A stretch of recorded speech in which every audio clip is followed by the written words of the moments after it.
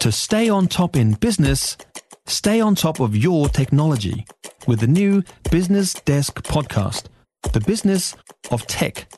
Listen on iHeartRadio or wherever you get your podcasts.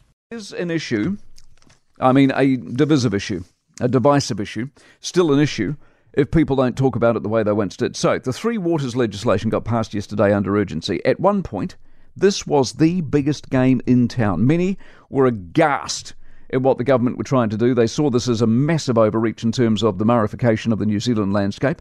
The government got dreadfully bogged down, if you remember, in the explanation of it all. Nanaia Mahuta was hopeless at putting the case forward, and the more we learned, the more alarmed we became. Many councils were equally upset that assets that they had poured billions into over the years were going to get ripped away from them. The government, of course, then bent and buckled. It handed out money. It offered freebies and gifts and promises. It eventually gave it all to Kieran McAnulty, who went away, we thought, to fix the co-governance aspect of it, only to come back to say the 4 entities that would run the new scheme have morphed into 10. Since then, largely silence, apart from the revelation the other day that we need 10 bosses, not 4, and the ones hired already are earning vastly more than the people in water currently earn, despite the fact that they are in charge of no more customers because it's now split 10 ways, not 4. One of the changes made is that this whole mess doesn't actually start until 2026, which means, fingers crossed, it will never start at all. But it will take a change of government for it to be killed. National and ACT, of course, are going to repeal it. Actually, even if this lot get back, they will almost certainly need the Maori Party in a coalition, and the Maori Party voted against the legislation yesterday. So it might well be that no matter who wins, Three Waters will never see the light of day. But if there is one policy that exemplifies this government, it is Three Waters, a gargantuan shambles.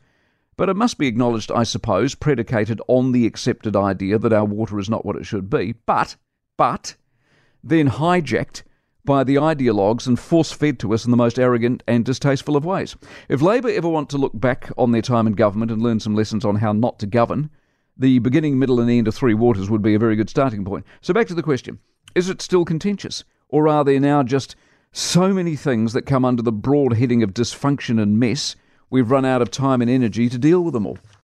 For more from the Mike Hosking Breakfast, listen live to News Talk ZB from 6 a.m. weekdays or follow the podcast on iHeartRadio. If you enjoyed this podcast, you will love our New Zealand Herald podcast, The Little Things, hosted by me, Francesca Rudkin, and my good friend Louise Airy. We focus on all the little things that you can do to make a positive impact on your life and to cut through the confusion from the health and wellness industry. Join us every Saturday to hear from the experts for all the tips and advice you need. Just search The Little Things on iHeartRadio or wherever you get your podcasts.